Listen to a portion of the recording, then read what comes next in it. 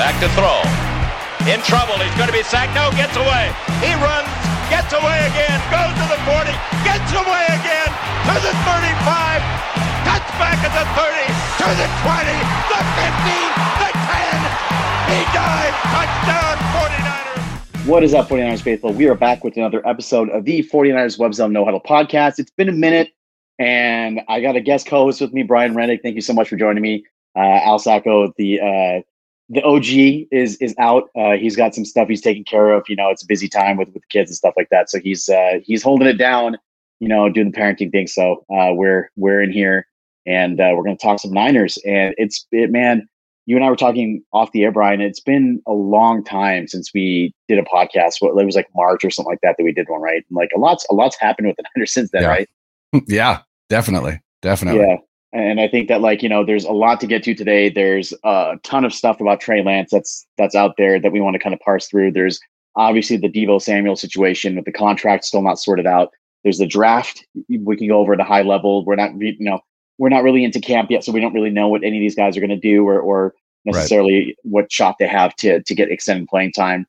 But I did want to start off with one thing, and I think that it's weighing heavily on everybody's minds this past week with the senseless, evil, beyond violent massacre of 19 children and 2 teachers in Uvalde, Texas. Yeah.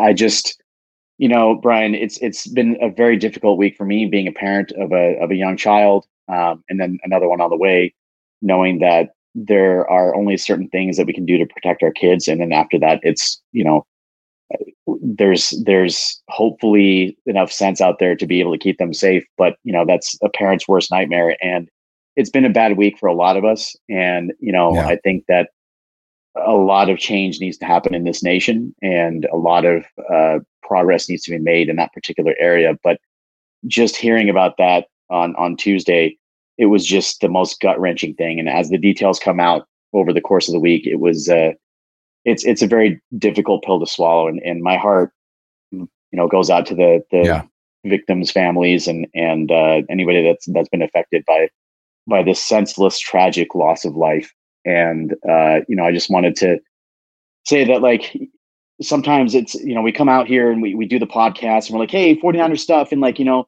there's a lot to talk about, a lot of excitement, but it's like, you know, some things are bigger than the sports, right? And like, obviously everywhere, you're listening to the radio and other podcasts and things like that, like everybody's addressing and everybody's kind of like has their own way of using their platform. And, you know, this is how I want to use our platform to get awareness out that, you know, things need to change. Like, we cannot continue the senseless loss of innocent lives.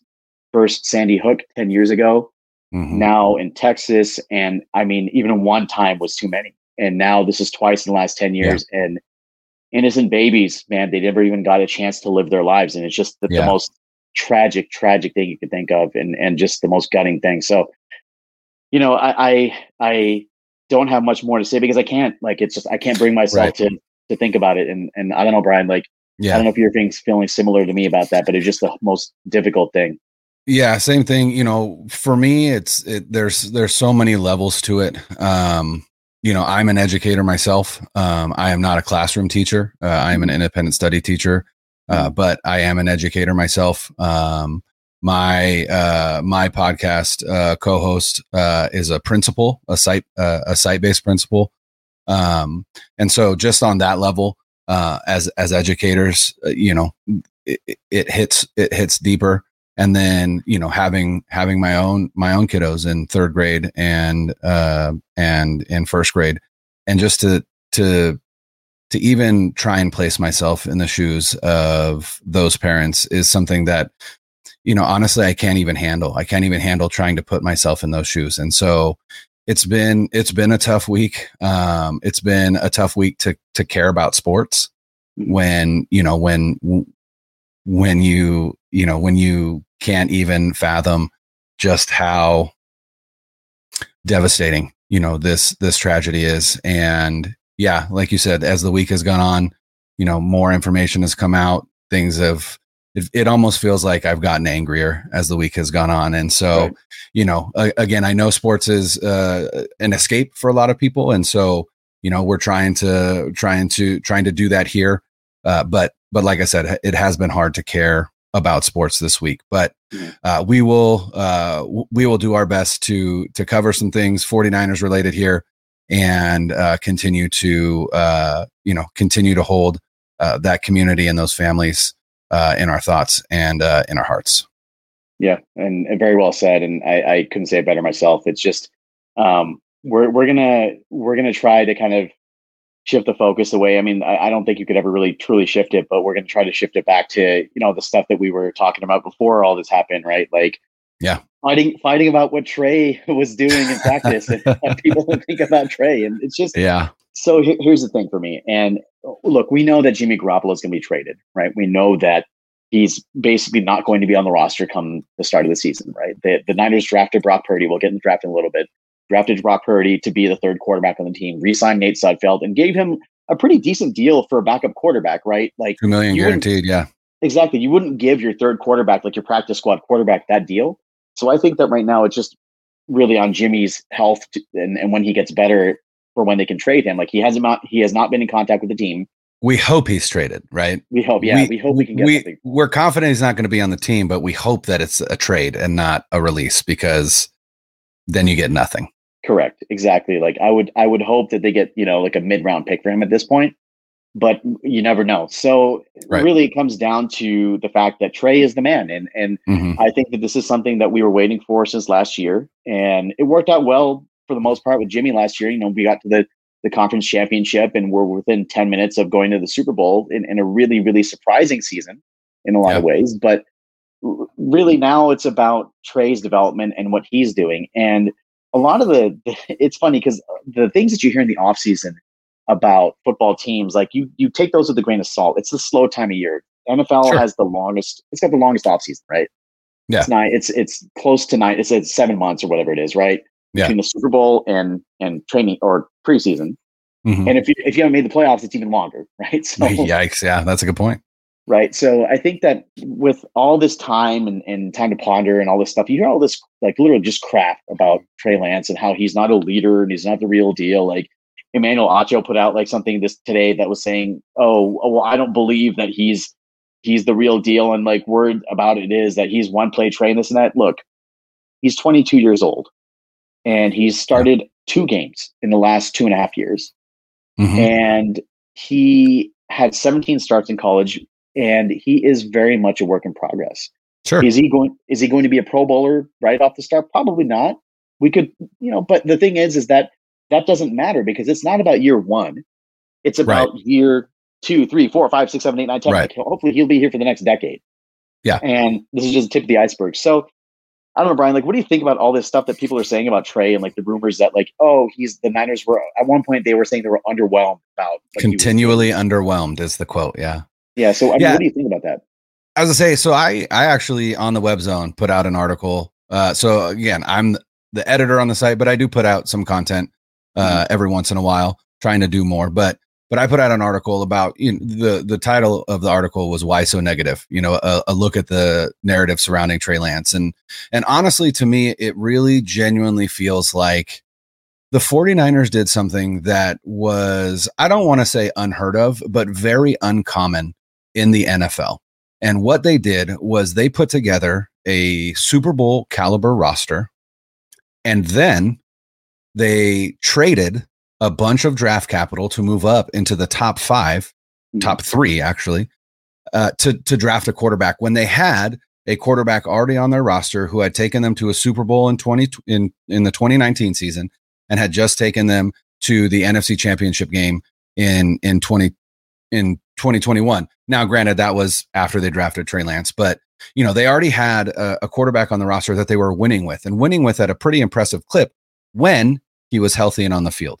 And I think that was the key that I think people glossed over the fact that, in my opinion, the reason that they decided to move on from Jimmy Garoppolo was because they couldn't count on him to stay healthy for a full season, because he's only done it once since being a San Francisco 49er.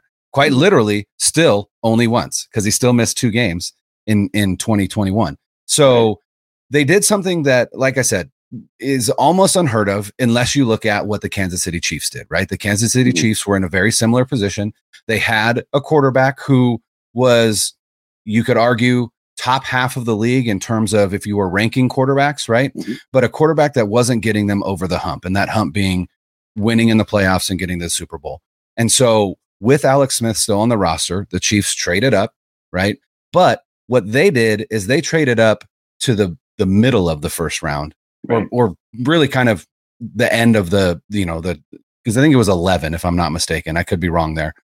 So it was a little bit lower, right? They gave up less and they got Patrick Mahomes. Well, the 49ers did the same thing. And I just think people lost their mind because they went up to 3, right?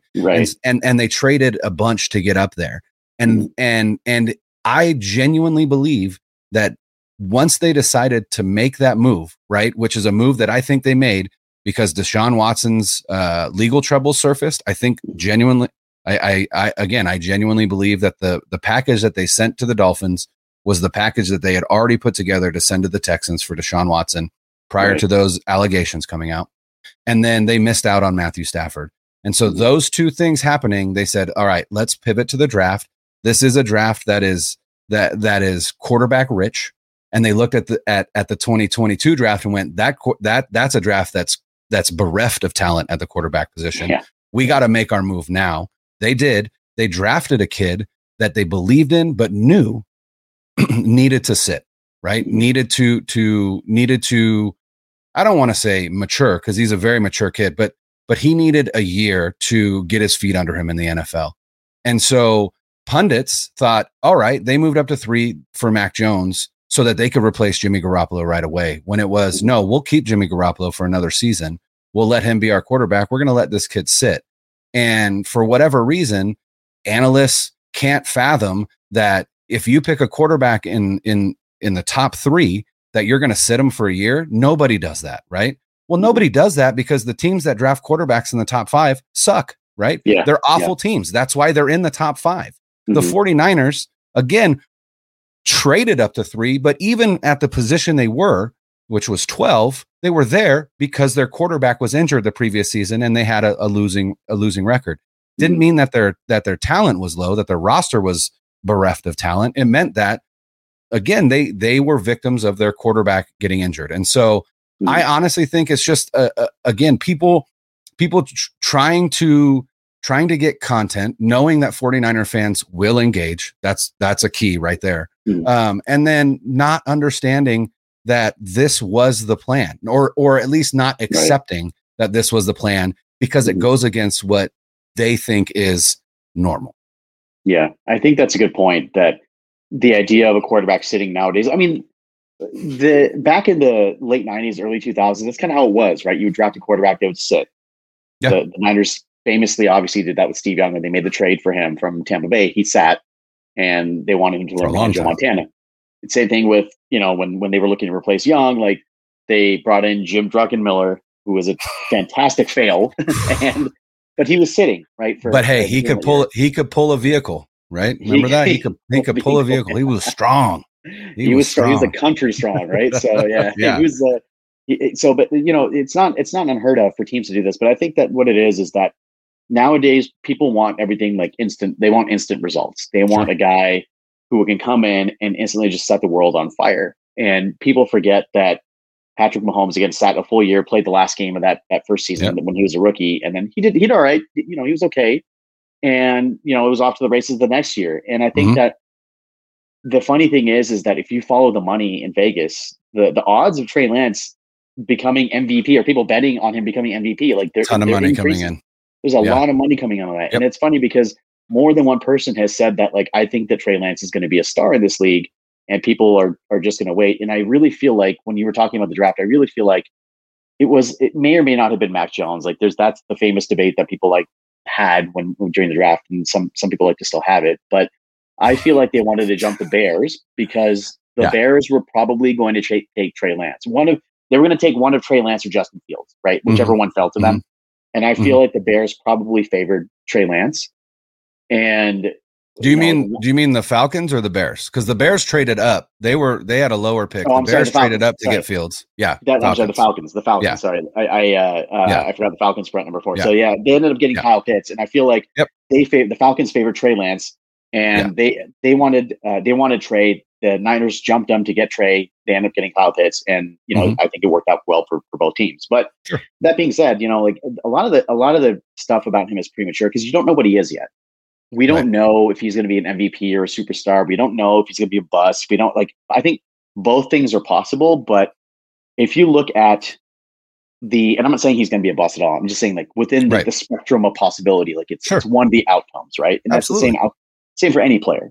Yeah. But if you look at the situation that he's been put in out of all the rookie quarterbacks, it's the best situation by far. And yeah, by far. It's not even close. It's not even close. So I think that based off of that, you can look at it and safely say, oh, okay, we'll probably have more success than the other quarterbacks will. So that being said, all this stuff about Trey, it's way too premature. I think that since coming here, he's done everything that you want out of a rookie quarterback who's going to lead your team. He's been a good teammate. He's been a good understudy from Jimmy. He hasn't caused any waves or anything like that. He's quietly worked hard. He's engaged his teammates.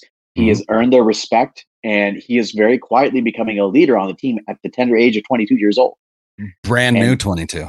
Exactly. Brand new 22-year-old. Yeah. So there's nothing more that you can ask from him as of now, right? We'll see on the field, but up until now, he's been checking all the boxes and that's all you can ask for. So again, all the Trey stuff, premature. I think that we should, kind of take everything they say with a grain of salt. Absolutely. And I think before we move on, the thing that I've been most impressed with Trey is not the physical skill set. It's there. I'm impressed with it. We've seen the practice videos. He's makes some jaw-dropping plays in practice, made some jaw-dropping plays when he saw the field in 2021. What I've been most impressed with is the person of Trey Lance, right? Right. His intangibles, his leadership, his work ethic, his football IQ, all of these things, right, are the things that you look for in a quarterback. And even though he has a scant amount of experience even playing the position, it's those things that to me make it seem like bust while it's a potential. To me, it's the least or a less likely outcome than it is either solid starter or superstar, right? Because when you have somebody that has that kind of work ethic, that has those kind of leadership abilities, that has the football IQ that he does, those are the things that make quarterbacks great, right? There are tons of Jamarcus Russells who can throw the ball from end zone to end zone, but doesn't have the work ethic, doesn't have the football IQ, right? So while his physical tools are impressive, and that's one of the things that excites me, it's the person of Trey Lance that I've been most impressed with. And I think that's ultimately what the 49ers fell in love with as well. And that's why, he's in Santa Clara now. Yeah, I agree. And the way that he handles the media, he was this past week, he was asked so about polished. He just for a 22-year-old to behave and verbalize and articulate the things that he does, it's extremely impressive. And he's just off the charts intelligent. So everything that you said, +1 on all of that for me. So, the question that he took from Grant Cohn, who we'll talk about. It was from Grant. Yeah. about criticisms from the media. And he said, Trey's it's not my job to care about what you guys say. Yep. And his job is to get the loyalty of those guys in that building and to get them to run through a brick wall for him, like the brick wall that's behind me, right? Also brick by brick as well, right? That's why there it is, brick by brick. But that's what he's doing, and he's earning their loyalty, and I think that that's a big thing. And when you have the team behind you, it allows you to be a better leader, and it allows you to be able to make mistakes as well, because your team is going to pick you up, and I think that's a really good place to be. Absolutely. So. Now, I do want to get to this because this is the elephant in the room, 49ers Twitter and 49ers fans. And we mentioned Grant Cohn. And so I'm going to preface this by saying that, so Grant and I have talked privately in the past, and my interactions with him have been positive, right? He's been really nice and he's been cool and all that stuff. And it's very different from the character that he plays publicly when he's creating content. Absolutely. So I think that you and I right now, we are content creators, we are wearing that hat, and privately we may or may not have different thoughts about like what we're saying and things like that based off of like, what type of engagement we want. Yeah. So for anybody that's in the public eye, I think that holds true.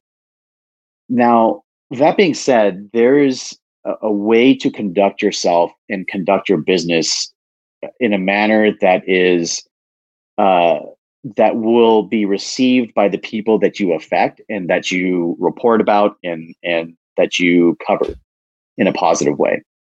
And we all know that Grant has a shtick, and he sticks to that because that's what gets him the engagement that he wants, and that's what's helped him grow, his following and viewership. Now, I think there's a limit to everything when it comes to both praising, a team, right? Because like you can't just be like a homer and praise them all the time. Right. And, being negative about a team. I feel like, just being down the middle is the best way to go. Like being moderate about it is the best way to go and measured. And I feel like Grant, in my opinion, has gotten too much on to the side of criticism to the point where it's like almost like mockery of the team. And specific players. And specific players, exactly. Yeah. And they've taken notice. Mm-hmm. So if you have been living under a rock for the past little while, so I'm going to say this. So again, Tuesday was a terrible day, and it's been a really tough week. But Tuesday was a terrible day for obvious reasons, right? And then in the evening, like you're on like the Warriors played, they lost. It was one of those things where it's like, okay, for those people to follow the Warriors, they lost too. So you're looking for something to get your mind off of it, right? And in comes Grant Cohn, the tooth fairy, whatever you want to call it. Grant Cohn flying in, drops this little present to us that we unwrap, and all of a sudden we see Javon Kinlaw yelling at him over his YouTube live, or his YouTube stream. Yeah. And it was bad. Like Kinlaw really laid into him. Mm-hmm. And I don't blame him. I don't blame Javon Kinlaw one bit, because if you saw the video that Grant posted earlier from that day in practice, like when there was nobody around and he was by himself talking all this stuff about Javon Kinlaw, he had it. I'm sorry to say, he had it coming. Like you can't post that and not think that there's gonna be a response. And that's what a lot of people said was, basically, and there was, when you got onto Twitter, right? 49ers Twitter. And, there were some that would defending Grant, right? And they were a small minority. And then there were most fans who were on Kinlaw's side, because most fans really dislike Grant Cohn, and they dislike him because he does talk overtly negative about their team and about specific players on the team. And it's unreasonable. Yeah. And so, and a lot of times, it is elevated rhetoric, right? That is used specifically to boost engagement. Right. And so for a lot of people, they consider that, unprofessional. They consider it like, I guess you could argue that, they consider it using their team, right? And being overtly negative for the team that they root for as, well, this guy doesn't like the 49ers, right? And it's like, well, we got to understand something twofold. One, if you cover a team, you're not a fan of the team. You can't be, right? Let's get that out of the way. You cannot be a fan of a team that you cover, because if you are, then you're going to be biased, right? So you've got to try and maintain some level of down the middle, right?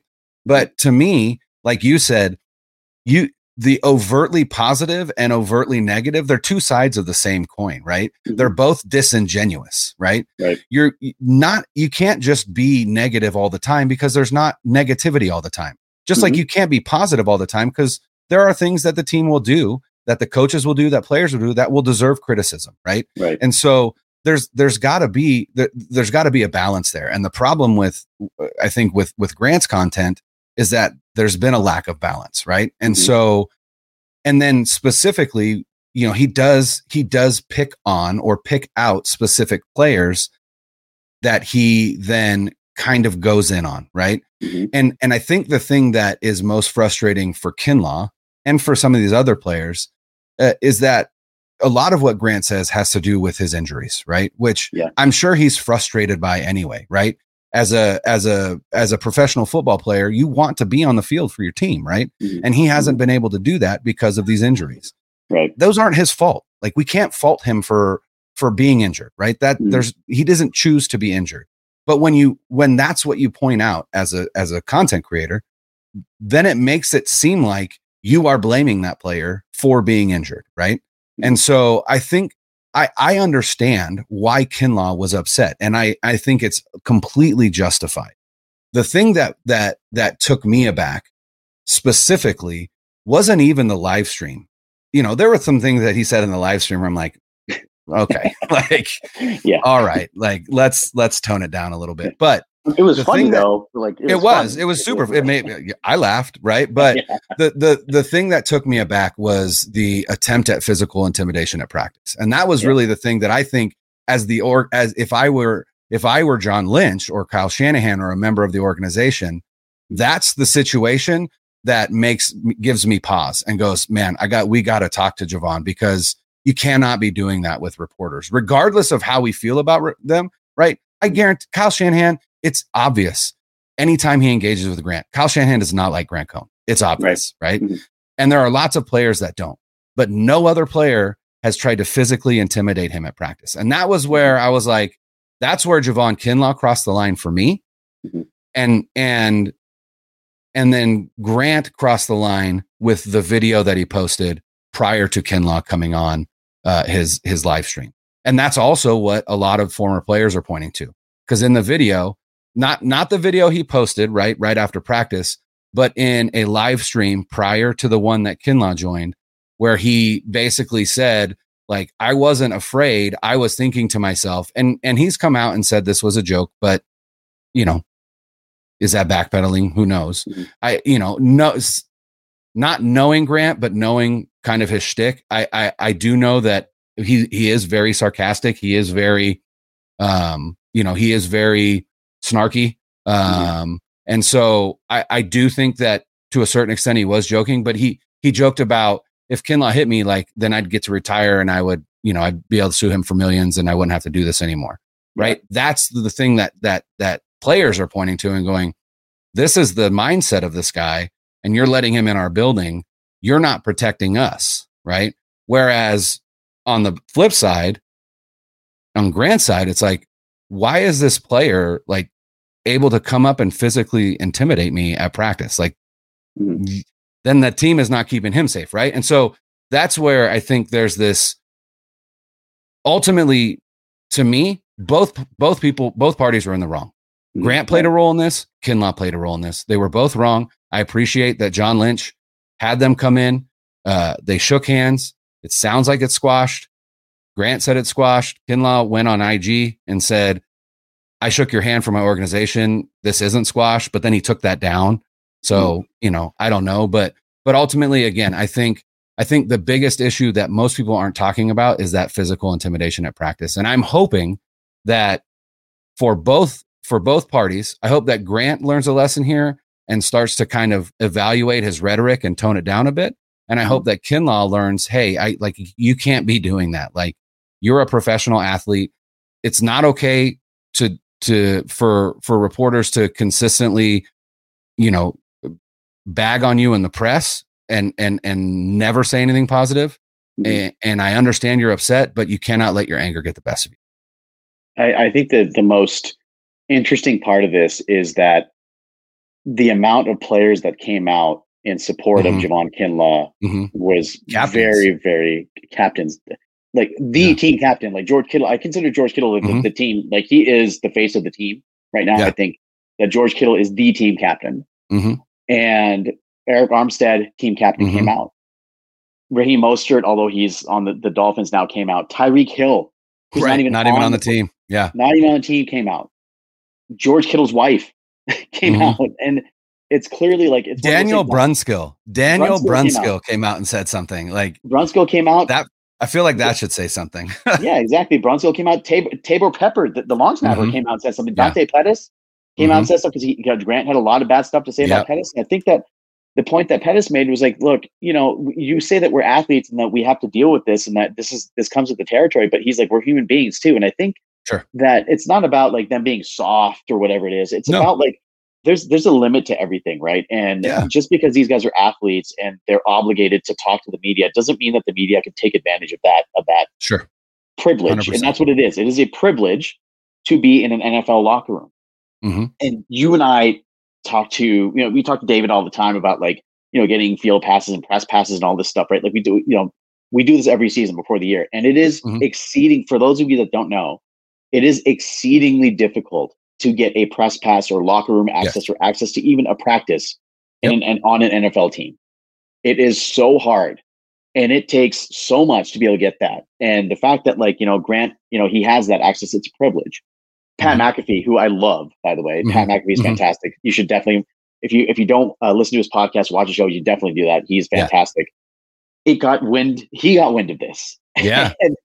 Which is crazy to me because it's like, this is like a local beat writer. It went national. It went national. And the national TMZ writers, got it. Yeah. TMZ got it. Florio got it. He was talking about it. So everybody's talking about this.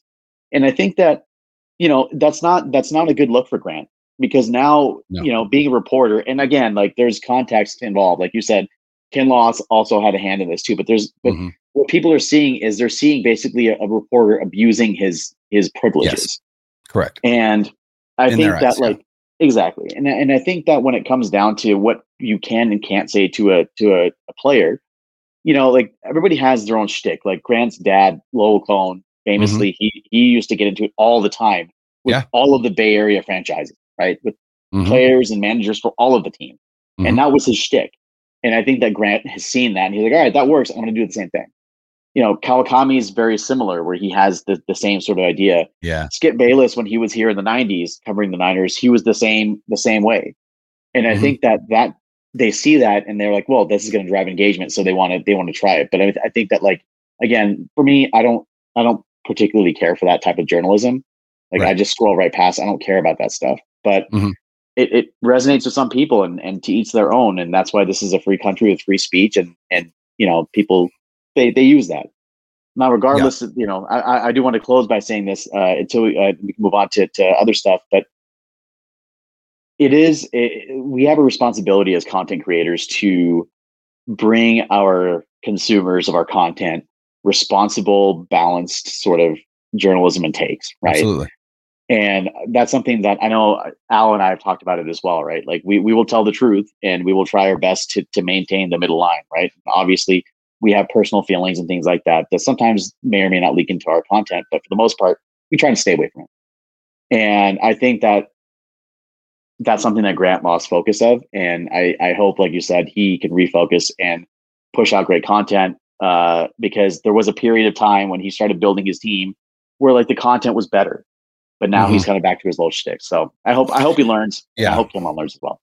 Yeah, I mean, we live in a media environment that is driven by engagement, and for whatever reason, negativity tends to drive more engagement than positivity. And so I think that harkens back to what we talked about earlier with Trey Lance. Like, why has there been so much negativity around Trey Lance?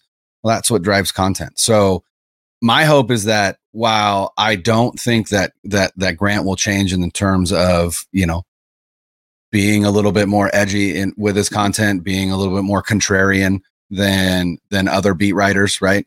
I think my hope is that he stops that habit of zeroing in and targeting specific players. I think that is the thing that players have realized, and I think that's again what Kinlaw was specifically talking about. Because even on that live stream, Kinlaw's like, essentially, I'm not speaking just for me. Like I'm speaking for everybody. He said it in different terms. He said nobody F's with you, and Grant's like, what does that mean? He's like, well, you know what that means, and I think most of us probably do. And what he means is like nobody in that locker room likes you or respects you, and it's largely because of how you specifically talk about specific players. Yeah. And the way that you talk about them. It's not necessarily objective. It's not analysis. It skews more personal than that. And so my hope is that is what he realizes, and that's where that rhetoric changes. Yeah, likewise. Yeah, man, it's been fascinating to see how this has gained steam nationally. Yeah. But moving on though, so the other big thing that's kind of going on right now behind the scenes is the Debo contract situation, and so here's my stance on it. It's going to get done. It will get done. He's not leaving. They're not trading him. We know this now. It will get done. Like the Warner deal happened in July of last year. The Kittle deal happened during training camp. They will get a deal done for Debo. He will be in camp. I have no doubt about that. I think that really the sticking point for Debo was probably the lack of urgency that the team has shown in getting a deal done, because we're seeing all these big deals for the wide receivers resetting the market. Like I truly believe that Trent Baalke, who is the bane of 49ers fans' existence, ruined the wide receiver market by Christian Kirk in that deal. Yeah. So I feel like that's fact. That's not even opinion. That feels like fact. Yeah. Like he ruined it by overpaying Christian Kirk. So now everything else, that's the bar. Now everybody else has to kind of like be leveled up there. So I think it's going to get done. I think he won't be traded. It'll get done. I think that there's a couple things here. I'm hoping that his role will be confined to just being a wide receiver and not just and not taking as many handoffs as he did out of the backfield, because he's not going to last. Like, you're not going to stand up to that pounding. Right. And the second thing is that I hope that they can carve out a better role for him in terms of being more of like an actual traditional receiver, especially with like guys like Danny Gray, like stretching the field and things like that. So again, I think Debo's deal gets done. It's just a matter of time. Yeah, I think twofold. One, they're going to release D Ford after June 1st. That's going to give them $8 million in cap space this year. They're also likely, if Mac is retiring, which some people took what Kyle Shanahan said on Tuesday. It was either Tuesday or Wednesday. Where Shanahan said, someone asked him if he had a good idea of what Mac was going to do. And he's like, I have a good idea. You guys should have a good idea. He's in another country right now. Like, I heard that and I was like, oh, so Kyle's saying that he's retiring, right? That's how I took that. Other people didn't take it that way. So I don't know, but it does seem to me that is probably the likelier scenario than him coming back, but I don't know. Nobody knows because he's not saying anything. But if he does retire, that's another $2 million that they get in cap space. And then ultimately, like you said, this Debo deal is going to get done. I actually wonder if they've been waiting, even though they don't have to, right? They do not have to. They could sign Debo right now with Jimmy Garoppolo on the books and not have that deal affect Debo's cap hit this season at all. So it's not Jimmy being on this roster hasn't kept them from extending Debo, but I do think that they likely thought about having that money early in the offseason to then use for Debo specifically. And so I also think it could be that deal gets done when Garoppolo gets traded, because Debo's not going to sit out minicamp, which comes in mid-June, and he's not going to sit out training camp. He's going to sit in likely, right? But he's not going to sit out because the new CBA really heavily penalizes players for doing that. And then there's no way that he's going to sit out a season, because then he loses an accrued season and he becomes a restricted rights free agent next year and not an unrestricted free agent. So the 49ers have always had all the leverage, right? They've always had all the leverage. Debo had leverage to control the narrative in the media and social media.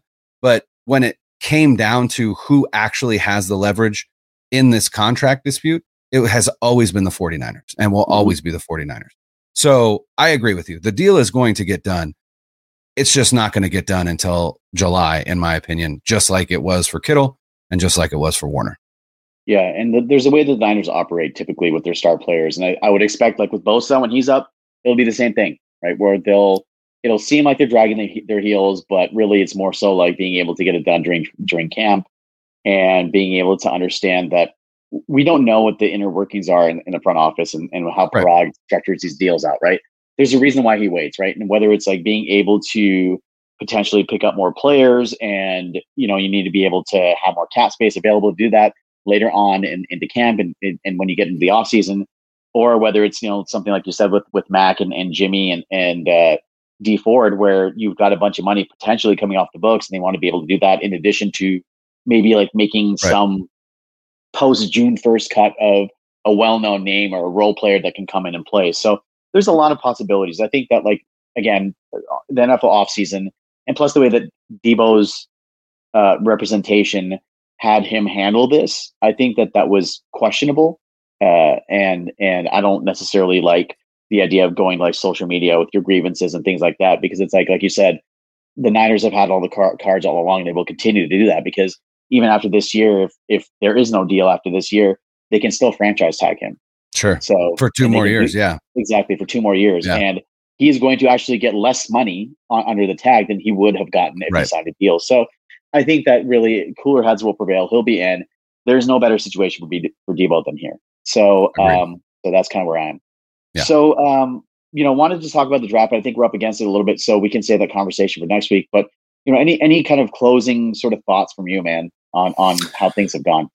Yeah, I think, I actually really liked the draft. I actually think I may have liked their undrafted free agent class a little bit better than their draft class, just because there are some intriguing names in there, specifically Jason Poe from Mercer, the guard, center, fullback, which I'm so excited to see how Kyle Shanahan deploys him. I'm not sure that he'll make the 53 man this season, but I do think that they have some pretty special things in mind for him. And then also Donovan West, who I think will be the heir apparent to, him and one of the other guys they drafted, Nick Zakel out of Fordham. I think those are the two guys that will compete to be the heir apparent to Mac if he comes back. I guess you can't call him an heir apparent if he retires, but I'm intrigued by those two.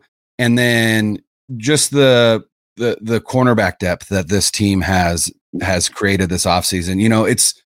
It's been almost maddening how little they've invested in the secondary since Shanahan and Lynch have come on. And part of that is we know that their philosophy on defense is you build from the front to the back, and they invest the majority of the resources on the defensive line, and it has paid dividends. You can't argue against that. But now they have all of those resources on the line, but they also now have resources in the secondary. And I'm very excited about Charvarius Ward. I think he comes in and becomes a solid number one cornerback. You've got Ambry Thomas, who made leaps and bounds at the end of last year. You've got Verrett coming back. I would be over the moon excited if, he comes back. I personally think that he's going to start the year on PUP, maybe aim for coming back after the bye. But Emmanuel Mosley is criminally underrated. Jimmy Ward is one of the better safeties in the league, unless you are obsessed with turnovers, which I think is a poor metric to really judge a safety on, or at least not the only metric that you should be using. And so, and then they drafted Tariq Castro-Fields. They drafted Samuel Womack. I'm very excited about both those guys. I think Womack they have earmarked for the slot. He is quite literally a physical clone of K'Wan Williams in terms of height, weight.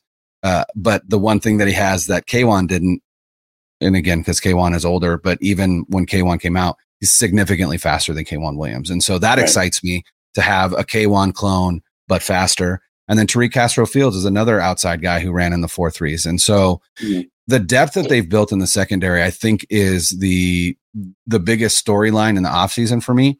And if those pieces come together, I think this defense could actually be better than it was last season. And if Verrett can come back and play at the level that he did in 2020, now you actually have, to me, a top 3 defense and a top 5 secondary, where you've got Ward and Verrett on the outside, and you could slide Mosley into the slot, and all of a sudden you've got an incredible trio of cornerbacks on the field. So the secondary depth, I think, is the biggest one. And then also the investment they made in special teams. I think the special teams is going to be better, including a new special teams coordinator. And so to me, the holes that this team had last season, which were special teams, secondary, and then you could argue quarterback play, right? They have addressed those this offseason. And whether or not you think they addressed quarterback with Trey Lance, I think they did. I think Trey Lance's floor is Jimmy Garoppolo's performance last season in this offense. I think that's his floor. And I think these first 9 weeks, right? The first 8 weeks before the bye, I think Trey is going to play well. I don't think he's going to be, a superstar, but I think after that bye, as again, he continues to get his feet under him, I think we're going to see a completely different offense after that week 9 bye. But to me, this team is better than they were last season. I know that there are question marks at left guard. And obviously, if Mac doesn't come back, there are question marks at center. Personally, if I were John Lynch and Mac retired, I would be, the minute I hung up with Mac, I'd be on the phone with JC Treader to bring him in. He's still a free agent. He has a ton of experience in the wide zone scheme, played a lot under Kevin Stefanski in Cleveland. So I think he could be a plug and play. Give Matt the money you're going to pay Mac, just give it to JC Treader and call it good. And then again, develop those younger guys, and then maybe those guys take over after next season. But I think this team is better, and I'm pretty excited about this season. Yeah. And again, like, I think that we'll probably get more in depth in the draft next week when Al's back. But to your point, one guy that you did mention, Leon O'Neal, and that's another one of those undrafted free agents. Yep, that's the one I'm looking at. Right, like, he's the guy that I think that can really make an impact, because safety is a position of need, and he went undrafted. He's got a lot of raw talent. It's just, number one, that 40 time, and number two, like, his coverage skills. Like, people talk about being able to cover guys, and he's still a work in progress there. But we talk about he was PFF's second graded safety in the SEC last season. I feel like that says something. That's not the Big Ten. That's not the Pac-12. We're talking about the SEC. And for him to be the second graded safety in the SEC, I think that is, his play on the field got overlooked exactly because of what you said, that 4.7 40 time. Yep. And I think that, again, like, they may have found something there. I feel like they may have found something with Leon O'Neal. But he's one of the guys. Drake Jackson, another guy, like, playing opposite Bosa. Yeah. That's another guy, just the ridiculous get off the first step. And the guys on offense, Ty Davis Price, right? Like, he a big bruising back, which is great, because that's what they imagine Trey Sermon to be. Again, like, if Sermon pans out, like, you've got a really deep backfield with Mitchell, Sermon, Davis Price, and also Jeff Wilson Jr. If he can stay healthy. So again, like, you add that plus the speed, the speed element with Gray, and he's your number 4 receiver now. He can stretch the field, so hopefully stuff opens up underneath, and he's a guy that can go and get Trey's passes. Right, we know Trey can throw down the field, so you have somebody that can actually go and get it now. So a lot of exciting stuff, a lot of stuff to talk about going forward, and I think that they may not be, like, in the conference championship this year. I think that we should temper our expectations, but sure. I think that what I want this year is growth from Trey. So, I'll close with that. And any final thoughts from you? No, like I said, I'm excited. Again, I'm not going to have any expectations in terms of where they're going to finish this season. I'm not going to predict playoffs. I'm not going to predict conference championship, Super Bowl, whatever. I don't think you can automatically write them off as Super Bowl contenders just because Trey Lance is stepping in at quarterback. That's how talented and deep this roster is. It is a Super Bowl roster. And again, if Trey can just simply keep his head above water and run this offense, not even to the best of his ability, but just run this offense at the same level that Jimmy Garoppolo did, which, Jimmy was great on third down. Jimmy was great on those passes over the middle, if a linebacker wasn't there. But, I think the floor, like I said, is a lot higher than people assume, especially with the talent around him. And so, again, I'm not going to predict a Super Bowl or a playoff run. There's no reason to, right? But I also don't think it is out of the realm of possibility. And I think if anybody is writing them off as Super Bowl contenders, I think that is short-sighted, in my opinion. So I'm excited for the season, and I'm excited for OTAs to continue next week, minicamp in the middle of June, and then training camp starts at the end of July. And that's when we're really going to start to get a little bit more information. And then again, I'm excited to see once Jimmy starts throwing, where's he going to go? I don't know. Right. Yeah. A lot of cool stuff coming up, and we will have coverage on all of that and podcasts more often for you guys. I know it's been a minute, but it's going to start picking up steam now. So looking forward to putting that content for y'all. So, but thanks again, Brian Rennick, for joining us, and you are welcome back on the show anytime, man. It's awesome talking to you. So thanks, brother. Thanks for joining. I know it's been short notice, but thanks for hopping on. And for Brian, this is Zane with another episode of the 49ers Web Zone No Huddle podcast. See you guys.